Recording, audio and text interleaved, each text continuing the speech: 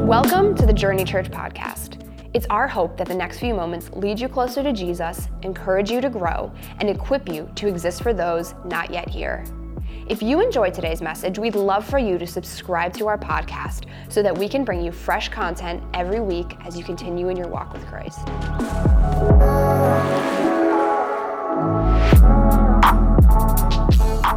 It's good to be with you today.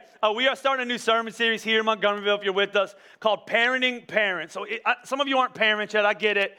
And you probably are going to be parents someday. You already have it all figured out, so you don't need help, right? And so I remember being there. Before I had kids, I preached on parenting one time. It didn't go well. I told everybody what I was going to do. And truth is, a lot of it has changed over the years. And I just want to kind of give you a preemptive talk. I am not a parenting expert. I'm not going to give you a lot of my own opinions.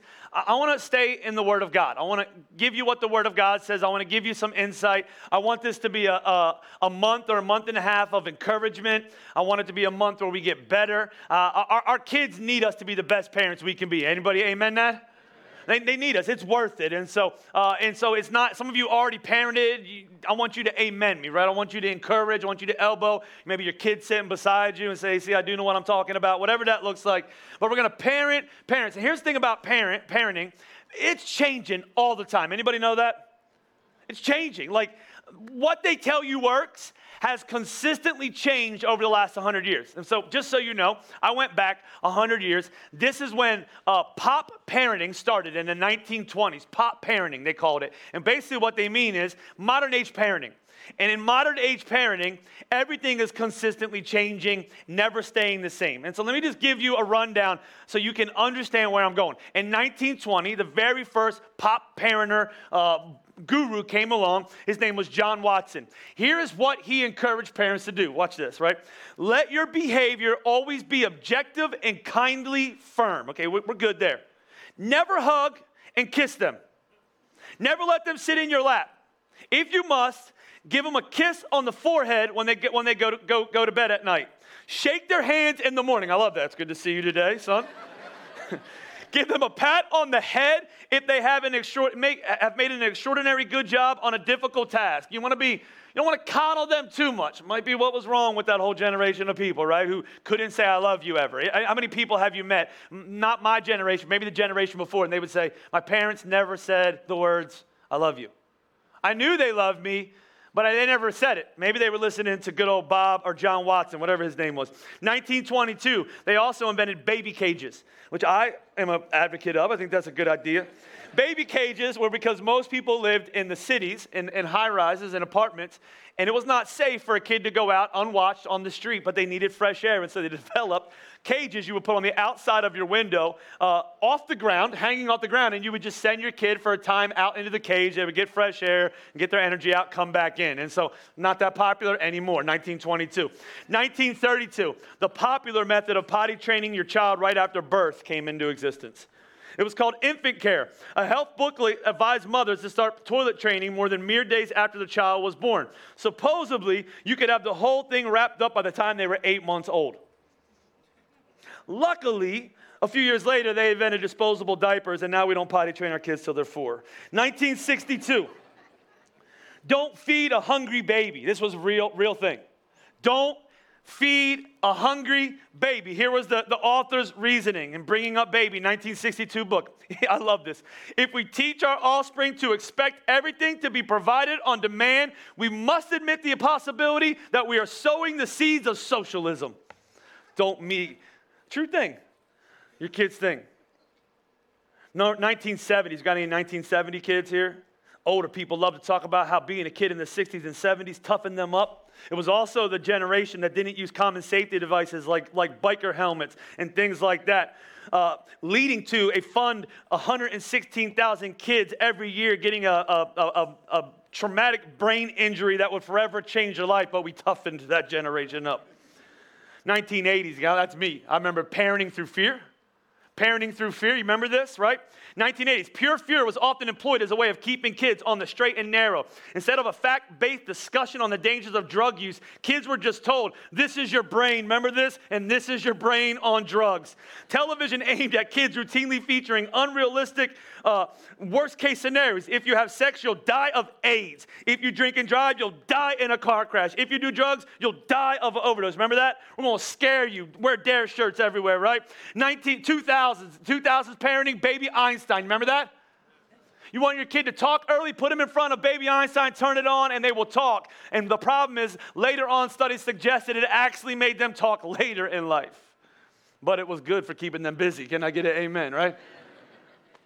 And in the 2020s, somewhere a few years ago, we developed all sorts of parental methods. The helicopter parents, the tiger parents, the snowplow parents, the free-range parents, the gentle parents. We have all these different parenting styles. Here's what I noticed, though.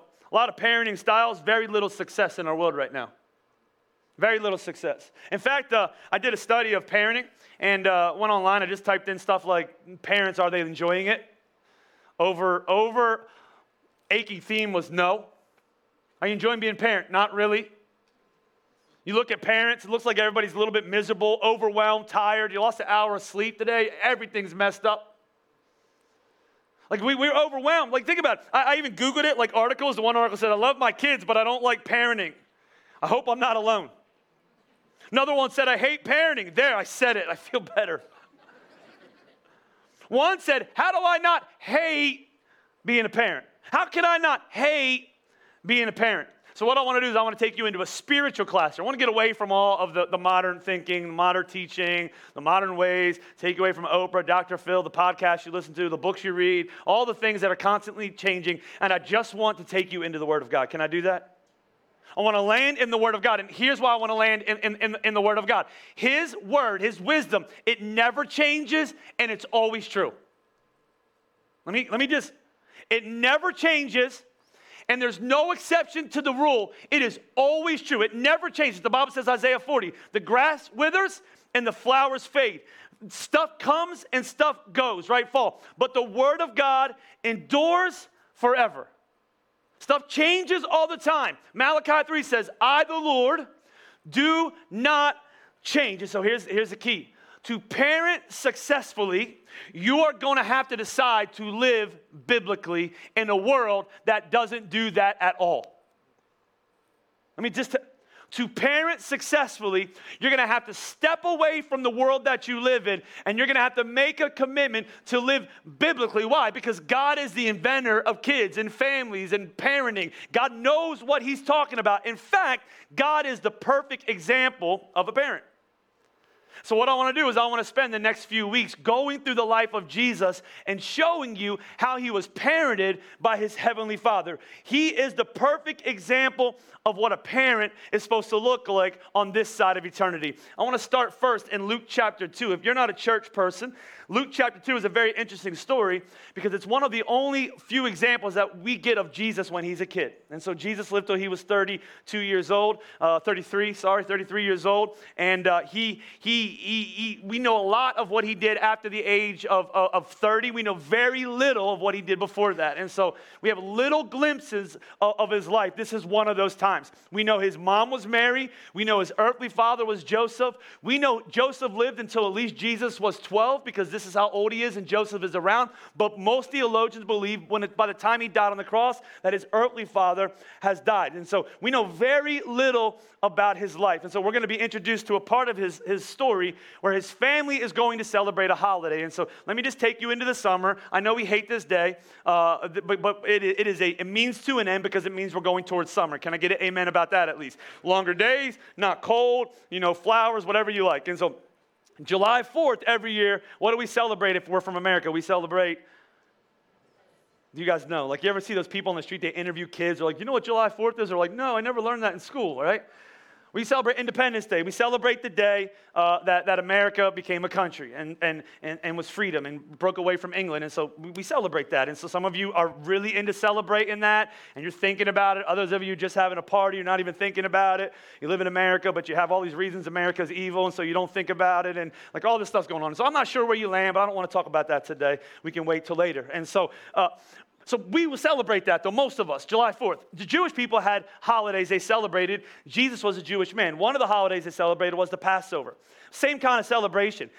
They were celebrating a time in their history. They were slaves for 400 years, and God rescues them from slavery through the Passover, which I don't have time to explain the whole thing, but Moses led God's people out of slavery. The Passover was the final plague. God told them to put the blood of a lamb on their door, and this angel would pass over them, and their firstborn son wouldn't die. And so it's kind of this whole pointing towards Jesus, but also they would remember like this happened, and God got us out of slavery. And so every year on the anniversary of the Passover, they would celebrate it. A lot of the Jewish people would travel back to Israel, to Jerusalem, to celebrate the Passover. So Jesus' parents were just kind of part of that. They took a caravan, a party. They traveled back to Jerusalem to celebrate the Passover. And this is where we are introduced to this story. Luke chapter 2, every year Jesus' parents went to Jerusalem for the festival of the Passover. So if you're a family person, you have those moments. Every year, my family went to Ocean City, Maryland. Where'd your family go? Everybody tell me, 1, 2, 3. Okay, thank you for helping. And so, it's just going to be awful today. And so, all right, Ocean City, Maryland, right? Every year now, my kids will say every year we travel by car to Myrtle Beach. Every year we go down there in June, some point. Sometimes spend 2 weeks. Depends how long I can put up with them. But usually somewhere like that. So every year, Jesus' parents up to this point went to Jerusalem for the Passover. The Bible says when he was 12 years old, they went up to the festival according to their custom. Like that's what they were doing. After the festival was over, while his parents were returning home, the boy Jesus stayed behind in Jerusalem, but they were unaware of it. Thinking he was in their company, they traveled on for a day. By the way, as I was reading through this, I was like, there are so many stories here. There are so many sermons. Like they're going to Jerusalem to celebrate God, and they forget his son when they leave.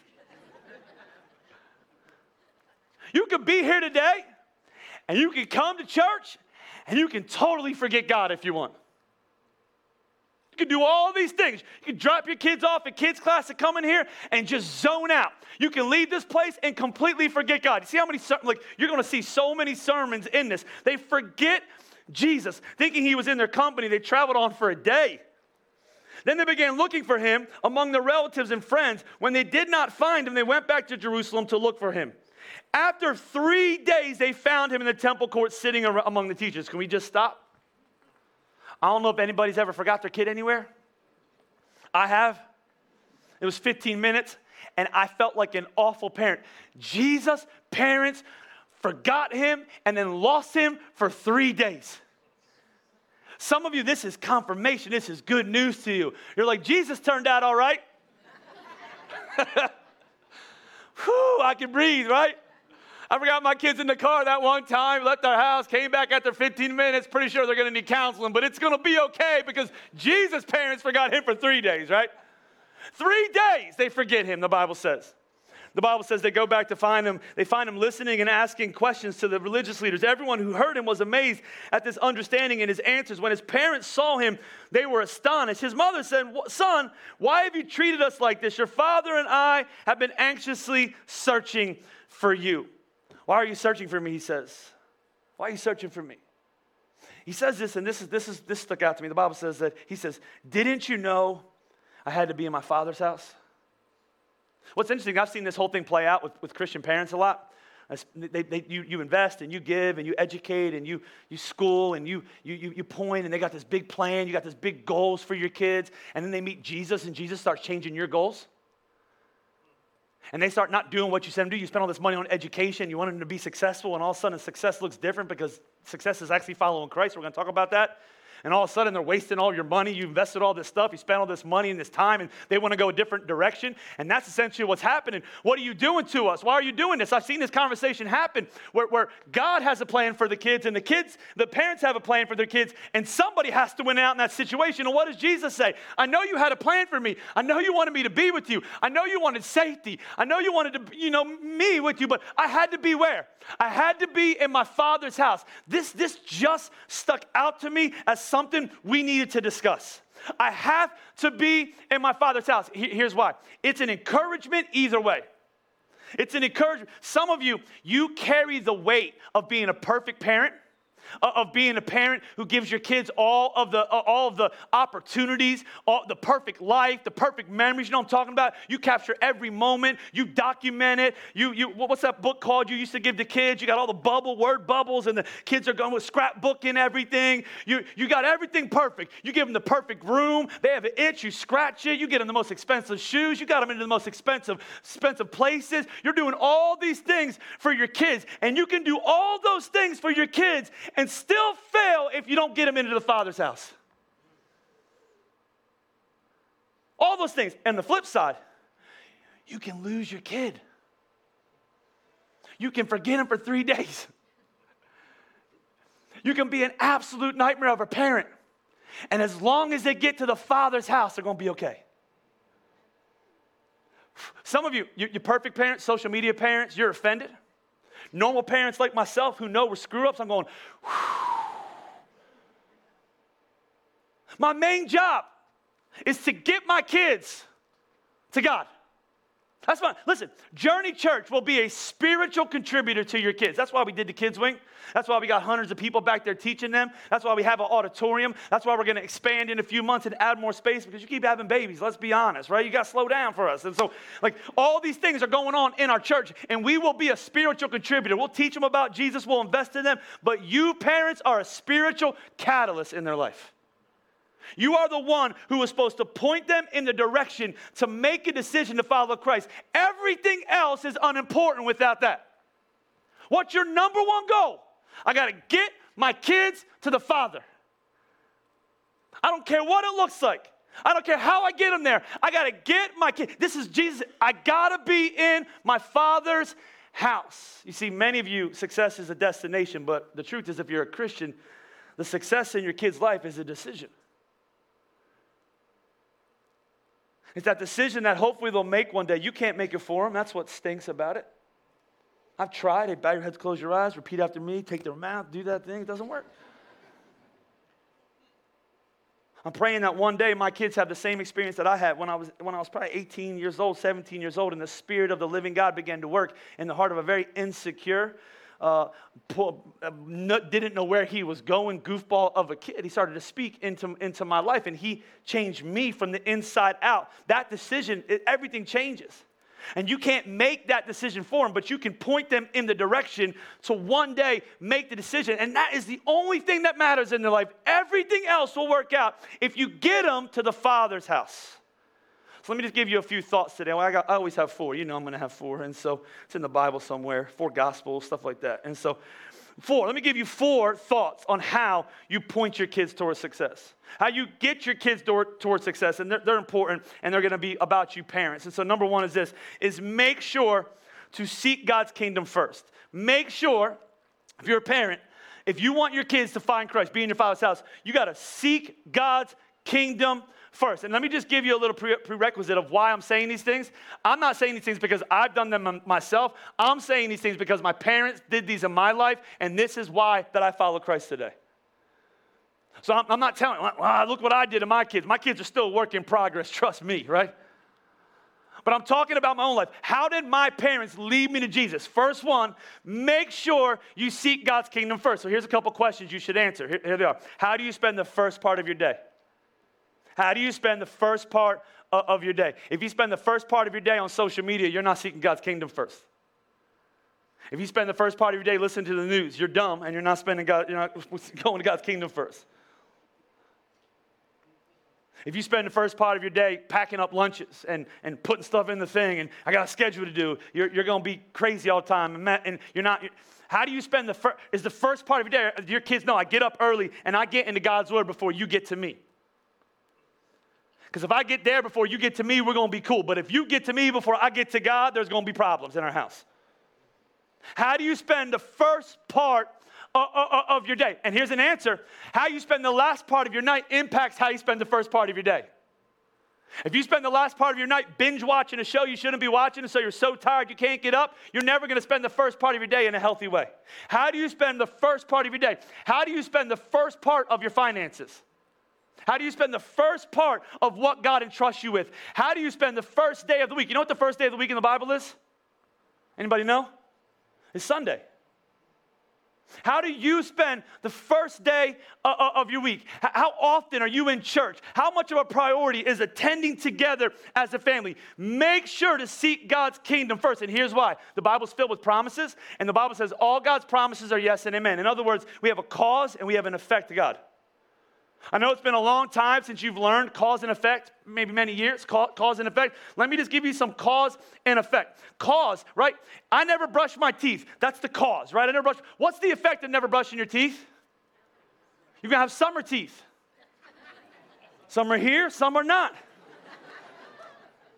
Summer teeth, right? That's the cause. I never brush my teeth. I don't take care. I don't go to the dentist. I don't floss. I don't like mouthwash. I don't brush my teeth that often. Okay, when your teeth don't last when you get older, it's not God smiting you. It's the toothbrush that you abandoned, right? And so a cause and effect. I smoke cigarettes. That's the cause. I smoke. What do they tell us that'll happen if we smoke too often? We could develop what? Cancer. It's cause and effect. It's not shocked. It tells you right on the package, right? You're taking this chance. You can't get mad at anybody else. You took the chance. If you're a basketball player and you travel, you're dribbling the ball and you pick the ball up and you travel, and that's the cause. You're not doing it right. What is the referee going to do? He's going to do what? He's going to blow his whistle and call what? A penalty. Player can't get mad, right? What am I doing? Dude, you just ran 16 steps. That's a travel, right? You're breaking the rules. Cause and effect. I flipped the light switch on. That's the cause. What's the effect? It comes on. Come on. I flip the switch, light comes on, right? It's cause and effect, cause and effect. I have a sedentary lifestyle. That's my cause. I just sit around in my sweatpants all the time, and I play video games, and I watch TV, and I chill. That's the cause. What's the effect of that? Early death, right? Cause and effect. Cause and effect. Let me give you cause and effect in Scripture. Cause and effect. Watch what the Bible says. And I just read this verse to you, I think last week, Matthew 6. It says, but seek first his kingdom and his righteousness. That's the cause of your life. What's the cause of my life as a Christian parent? I'm going to seek first God's kingdom and his righteousness. I'm going to teach my kids that our life is about the kingdom of God. We're going to seek first of the day, first of my finances, first day of the week. Everything about my life is first. God is first in my life. I'm going to seek first God's kingdom and his righteousness. And watch the effect. What does the Bible say? And all these things will be given to you as well. You're not a Bible person. Maybe you don't know what Jesus was saying. He was talking about money, life, drink, body, health, everything that you stress out so much about your kids' lives. I'm worried. I don't know what they're going to do. I don't know if they're going to be a success. I don't know if they're going to make it. I can't even tie their shoe. They're 16 years old. God, what are we going to do with them? I don't know if we can do it. What are you supposed to do? Seek first God's kingdom. Everything else will work out. Here's why this is so important to remember. I want to say something to you that might offend you. And I'm sorry before I say it. But God is a better parent to your kids than you're ever going to be. Did you track with me? You're not good enough. I know some of you think you are.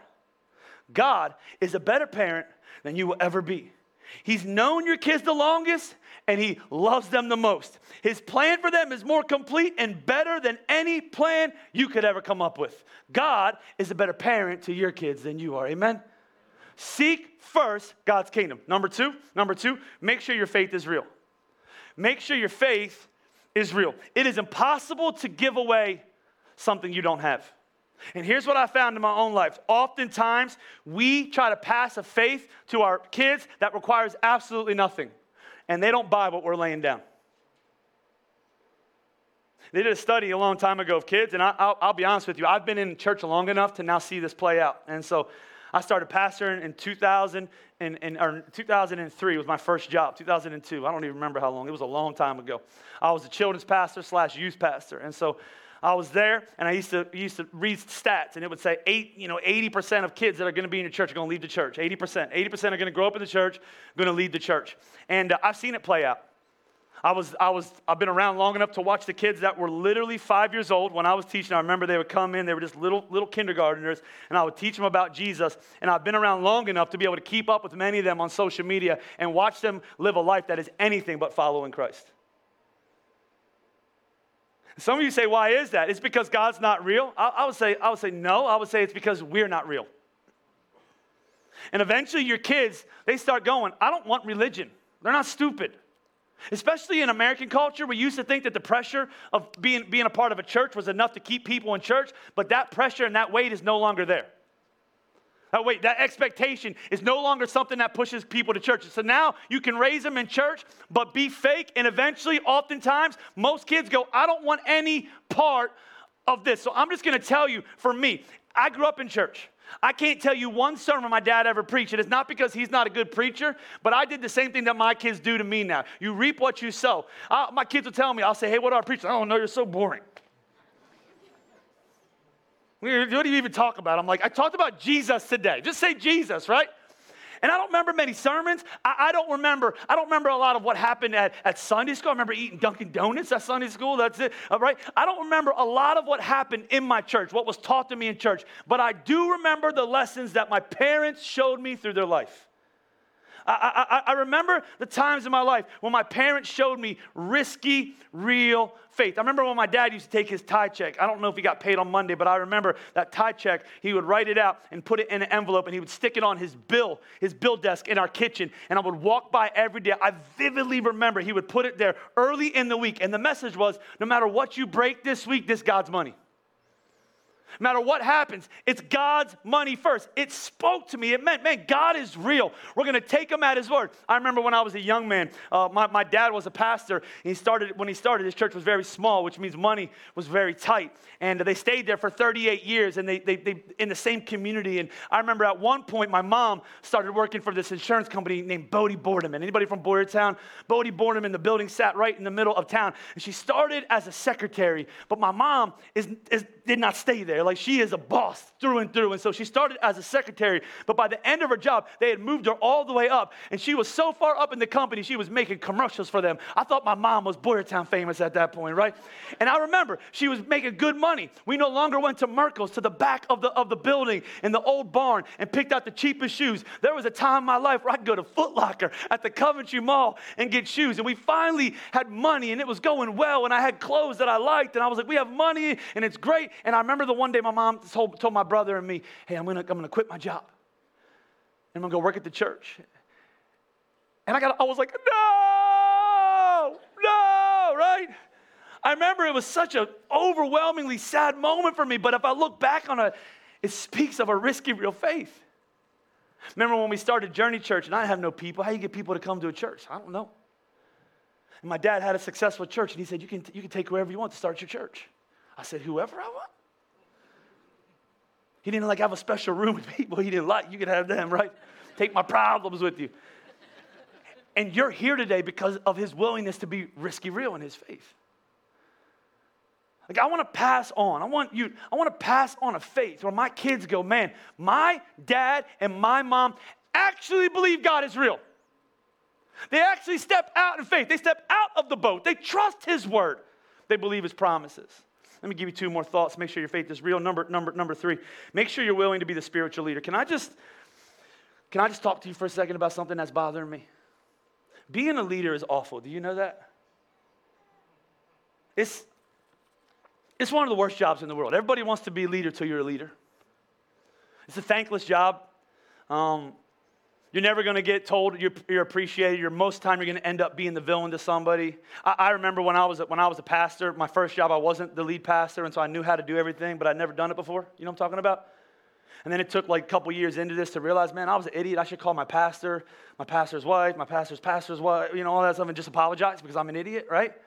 And being a leader is tough. And so what happens in families is God has put you in a kid's life because your kid is equipped to be who he's called him to be, but he is in need, or they are in need of you being a leader to help protect and guide them as they move towards what God has called and created them to be. They're not prepared yet to make wise decisions all the time, and they're not prepared yet to think about the future. What do your kids often think about? The candy bar in front of them.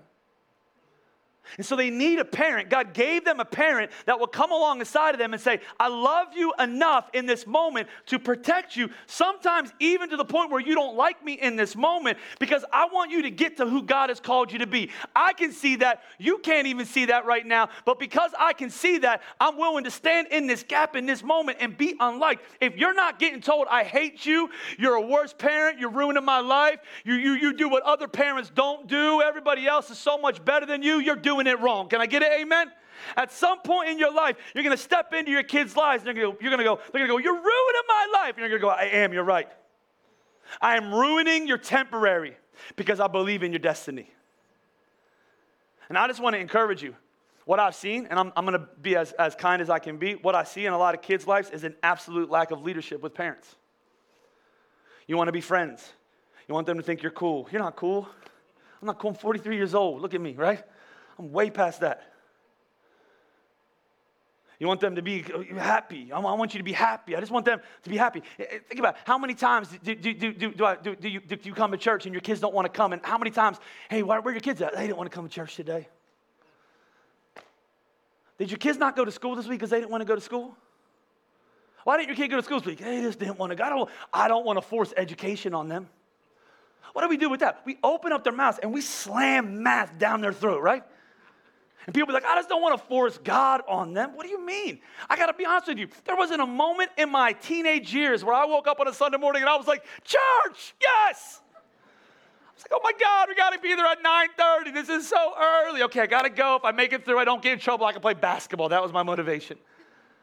Be the spiritual leader in your kids' house. Let me talk to you about something else people are not leading. As your kids get older, you have technology you give them. You know what I'm talking about? We give kids technology right now, and we assume they're not going to get in trouble, right? Let them go on social media, TikTok, to their Snapchat, do all these things that they're doing, unfollowed, unwatched. We'll just assume they won't get addicted to pornography. Can I just give you a stat? And if there's any kids in the room, just earmuff them for a second. And so I don't have the exact number of kids that look at pornography under the age of 18 in our country right now that have been exposed to it, but most studies say it's 100%. 100%. 100% of kids under the age of 18 have been exposed or are currently right now engulfed in pornography. Satan is literally trapping them and entwining them and already ruining their life from a young age. Here's where it gets even creepier, is of the kids under the age of 18 that have seen pornography, under the age of 10 accounts for 22%. So some of the kids that came up here today, they were 5, 6, 7 years old. We're going, okay, we're going to just play a little prevent. And meanwhile, Satan's playing man-to-man. And he is all up in their business. And he wants to destroy their sexuality. Some people are trying to figure out what's going on. Is it a chemical imbalance? No, it's a lack of spiritual leadership. Lead your kids. I'll give you one of the best things. You have kids right now, they have technology. I'm going to give you an app right now. It's not in the Bible, but it has changed my life. It's called Canopy. Canopy. It costs $16, $17 a month. You can put it on every piece of equipment that you have, and your kids will hate it, but they will love you someday. I thought I'd get an amen there. I just don't want to watch my kids, blah, blah, blah, blah, blah. Listen, I'm gonna tell you something else. I'm a pastor, and I sit with men all the time that are struggling with stuff, and it breaks my heart to sit with a 25, a 30, a 40-year-old man that has been addicted to pornography, and it's ruining their marriage, it's ruining their kids, it's ruining their life. And I think to myself, what if they would have had a dad or a mom that stepped into their life when they were a young person and was willing to get uncomfortable so that they don't have to be dealing with what they're dealing with right now? Be the spiritual leader in your kid's life. Amen? Number 4, last one. Really important. Make sure that you teach them to bring every tough moment to Jesus. This one's important. Life is hard. And one of the mistakes we make as parents, as Christian parents, is we don't show our kids that struggle. We want to be strong. I'm not going to let my emotions hang out. I'm not going to show my kids I cry. I'm not going to show my kids it's tough. I don't want them to know ministry sometimes is overwhelming. Sometimes I think that I'm going to keep this from them because I want them to be in ministry someday, so I'm not going to tell them about the bad parts. But the truth is, I want them to see a reliance on the Spirit of God. I want them to see a person who is desperately in need in the tough moments to go to the source of the one who can lead me, guide me, heal me, hold me, and get me through.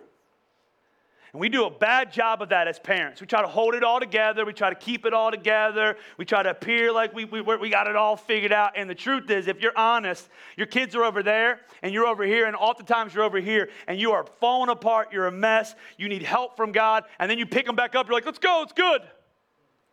And instead, I want to show my kids a deep reliance on the presence of God through every situation of my life.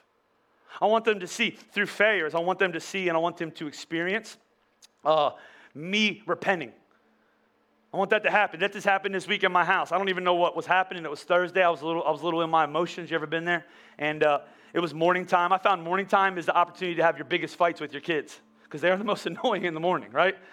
And so morning time's there. We're trying to get ready for school. They're stressed. We have one bathroom. They get ready, and so there's always fights. There's one sink. They can't all do their hair at the same time. They can't all brush their teeth at the same time, God forbid, right? And so there is literally always fights. Their voices are changing, and so, but they're in the middle of changing, and so they're loud, and they all both sound like Napoleon Dynamite, and so it's just there, right? And so it's just constant fights. I don't even remember what the fight was about with me and my oldest son, but there was just a fight, and he left, and there was issue there, and I immediately was like, man, I messed up there.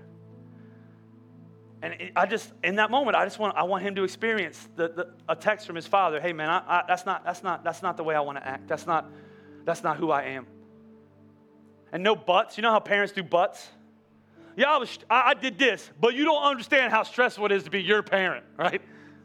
No buts. You just keep your butt out of it, right? And so I'm just sorry. This isn't the way you're supposed to act. I want my kids to begin to develop a relationship with God where they bring tough moments to Him, even as young men. And so, really cool in my house. My wife is really good at this, and I've begun to watch my kids get ready for different things at school, different sporting events, different whatever, and ask my wife, "Hey, can you pray with me over this?" And I just love that. Like, yeah, let's invite God into this. We're not going to ask Him to make us win because let's be honest. It's not like God is like, okay, I'm going to make you win. These people are going to be losers today because I don't care about them, right? Like, I'm not going to pray like something like that, like, because it didn't work for the Eagles, so it's probably not going to work for you because I tried it, right? And so I'm just going to pray that God gives you strength, helps you to play with character, represent Him well, be a good teammate, be grateful to your coaches. Like just have this attitude, keeps you safe in combat. Like, just pray. I want to teach my kids that. Take every moment. I want them to see me on my hands and knees, just praying out to God. I want them to hear. Some of my best memories of my life was when I could hear my dad and my mom behind closed doors praying, and I could just hear their voices. I didn't even know what they were saying, but I just knew they were praying in that moment. And I want my kids to have that in their life. What you do is important. It's a big deal. But here's the thing about it. If you don't figure out one aim, you're going to aim at everything, you're going to hit nothing. You're going to aim at everything, you're going to hit nothing. That's how you're going to aim at success. You're going to aim at destination. I got to get there. You're going to hit nothing. And so instead, we're going to aim at one thing. The Bible says that of your kids. In Psalms, it says your kids are like arrows in your hands, but arrows are meant to be aimed. So I'm going to aim them directly at God. I'm going to seek first His kingdom. I'm going to show them real faith in my life. I'm going to be a leader. I'm going to lead them. I just want to encourage you, parents. Some of you, you've cowered. You think to yourself, I can't lead them because I don't know what I'm doing.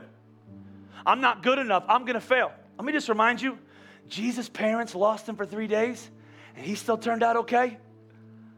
So that is the most encouraging aspect of Jesus' life to me when it comes to parenting. He still got to the cross. He still accomplished what He was called to accomplish. He still birthed and built His church. We're still standing on His cross right now. And His parents, He didn't have perfect parents. They lost Him, and He's still okay.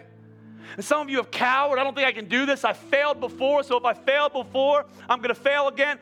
You are going to fail again. That's why you rely on Christ, right?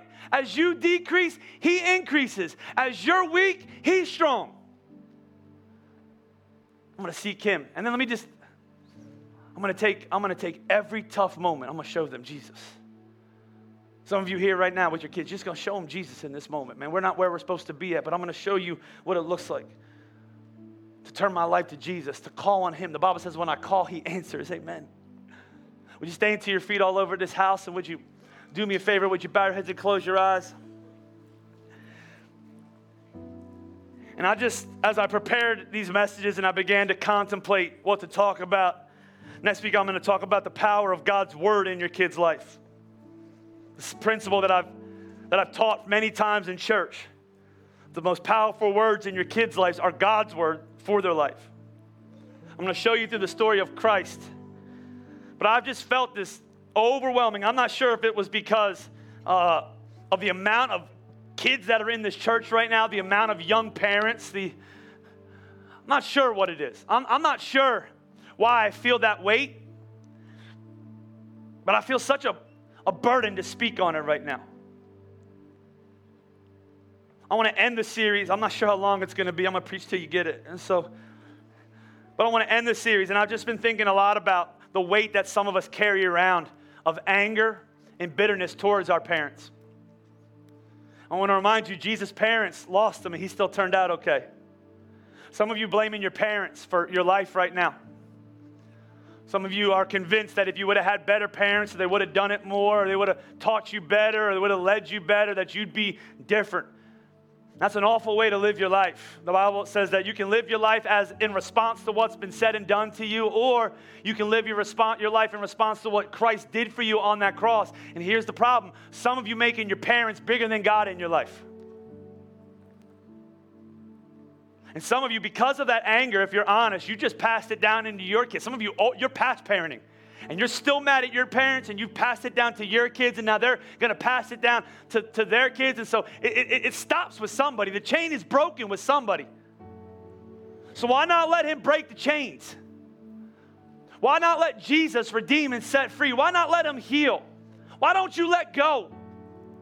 Why don't you go back into the book of Luke and remind yourself, I got to get to the Father's house. If I just get close to him, if I hear his voice, if I feel his touch,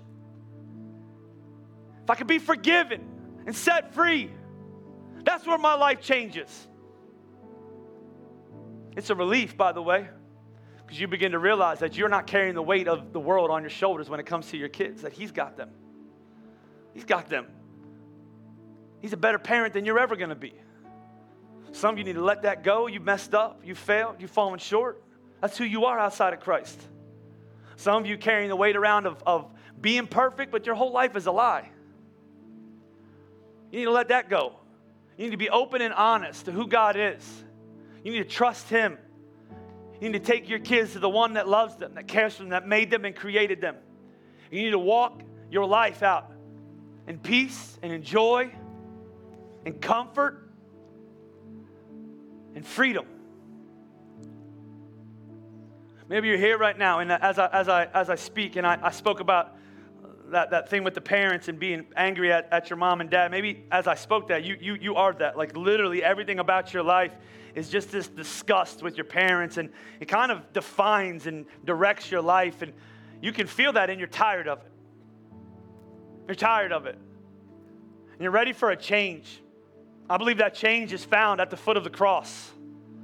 I believe when you let go of your past and what you've done and what's been done to you, and you take hold of the victory of Jesus, that he not only sacrificed his life on a cross, the Bible says that he was placed in a tomb, and on the third day that he rose in power, and it's through him that men and women become brand new people, that we're healed and we're made whole, and that Jesus is here right now. I know he's here because the Bible says where two or more gathered in his name, that he'll show up. When you lift up his name, he'll draw people to himself. He's the name above all names, the name by which all men may be saved, the Bible says. Everyone can experience Christ, can experience salvation if they would just call on him. So maybe you're here today, you don't know him, but you need to. Maybe you've been carrying the weight of the world on your shoulders. Maybe you've been carrying bitterness. Maybe you've been trying to figure out how to live life on your own, and none of it's working. And you realize that you got to stop running. You got to stop searching. It's not happening. And you're feeling called. The Bible says that he knocks at the door of your heart. If you would let him in, he would come in, he would forgive you, and he would make you whole. And maybe that's you right now. Maybe you carry so much shame. Maybe as I talked about parenting, that you've done it. And man, you've messed up and it feels like it's over. Man, I got to tell you, if your heart's still beating, it's not done. Healing and wholeness can still come to your family, but it's going to start with you. And you can only be healed and you can only be whole through Jesus Christ. So I'm not sure where you're at, but I know that there's people in this room that you need to know Jesus Christ. You need freedom, you need hope, you need healing, you need relief from your pain, you need joy, unspeakable joy, you need to be set free. You need to leave this place a brand new person. If that's you all over this place and in Montgomeryville, I want to pray with you as we close. I want to lead you in a prayer. Maybe you've never prayed before. Prayer is just calling on Jesus. I'm going to talk to Jesus right now. I don't know Jesus, but I need to. I need him to heal me. I need him to make me whole. I need him to forgive me, and I need him to set me free. If there's anybody in this place, you would say, that's me, Pastor. I don't know Jesus, but I need to. Nobody's looking around. Everybody's got their own stuff they're dealing with, but that's you. I'm talking to you right now. I need Jesus Christ to be my Lord and Savior. Come on, front to back, side to side, if that's you. Would you just shoot your hand straight towards heaven and say, hey, Pastor, you're speaking to me. I need healing. I need to be made whole. There's a hand here. Is there anybody else? There's another hand here, hand up here, another hand. Yeah. Would you just keep your hand held high for one more moment? If I missed you, is there anybody else? There's another hand here. Come on, church, let's keep clapping all over this place. Here's the promise of Scripture, the cause and effect. The Bible says when we call, he'll answer. When we call, he'll answer. So if you put your hand up right now when we prayed, and even if you didn't, I want you to pray and repeat after me. Would you say, Jesus, thank you for this day. Jesus, today, I need you. So I'm asking you to come into my life. Jesus, I believe in you. I believe you died on the cross for my sins. And I believe on the third day that you rose in power. And it's through you that today I'm set free. I'm a brand new person. I'm whole. I'm forgiven. And I'm loved. So Jesus, today I leave this place and I'm different. Now as we are resting in this spot, maybe here in Montgomeryville, here's what I want to pray. I want to pray just a prayer of courage. It takes courage to embrace challenge. And parenting is challenge. Courage. So we're going to pray for courage. The Bible talks about how the Spirit of God brings courage. So Holy Spirit, would you fill this place with courageous parents, both young and old, those that don't even have kids yet. Would you birth a spirit of courage? If there was one thing that our culture needs, it's a church that believes wholeheartedly in your goodness and your grace and is so steadfast in what you teach that we're not swayed by culture at all.